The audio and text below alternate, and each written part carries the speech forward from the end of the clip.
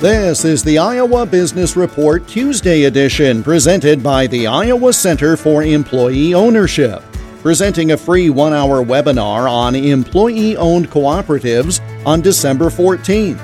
Learn more at advanceiowa.com. Inflation numbers released last week were far more positive than expected, but there is still uncertainty as the holiday shopping season begins.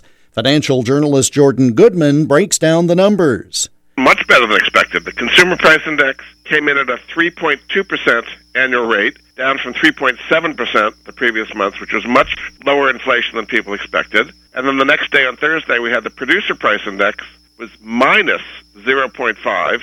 People had been expecting plus 0.2, something like that. So again, much lower than expected. Really, the stock market and bond market liked that a lot because it means that the Federal Reserve is not going to have to raise rates any further at their December meeting because inflation seems to be coming down in a pretty good way here. And it was across the board, just not one or two things. Used car prices were down, healthcare, even rents are coming down a little bit, gasoline prices. So this is the classic soft landing that everybody talks about that looks like the Fed may be able to pull off here, which is a very positive thing. I think it's going to be a weak holiday season. Yeah, retail sales were down 0.1%, which is the first fall in that number since March.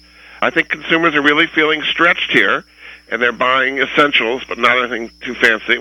Financial journalist Jordan Goodman is the author of more than a dozen books on money and personal finance. The Iowa Business Report is presented by the Iowa Center for Employee Ownership. Learn more about the IACEO by going to advanceiowa.com. I'm Jeff Stein for the Iowa Business Report.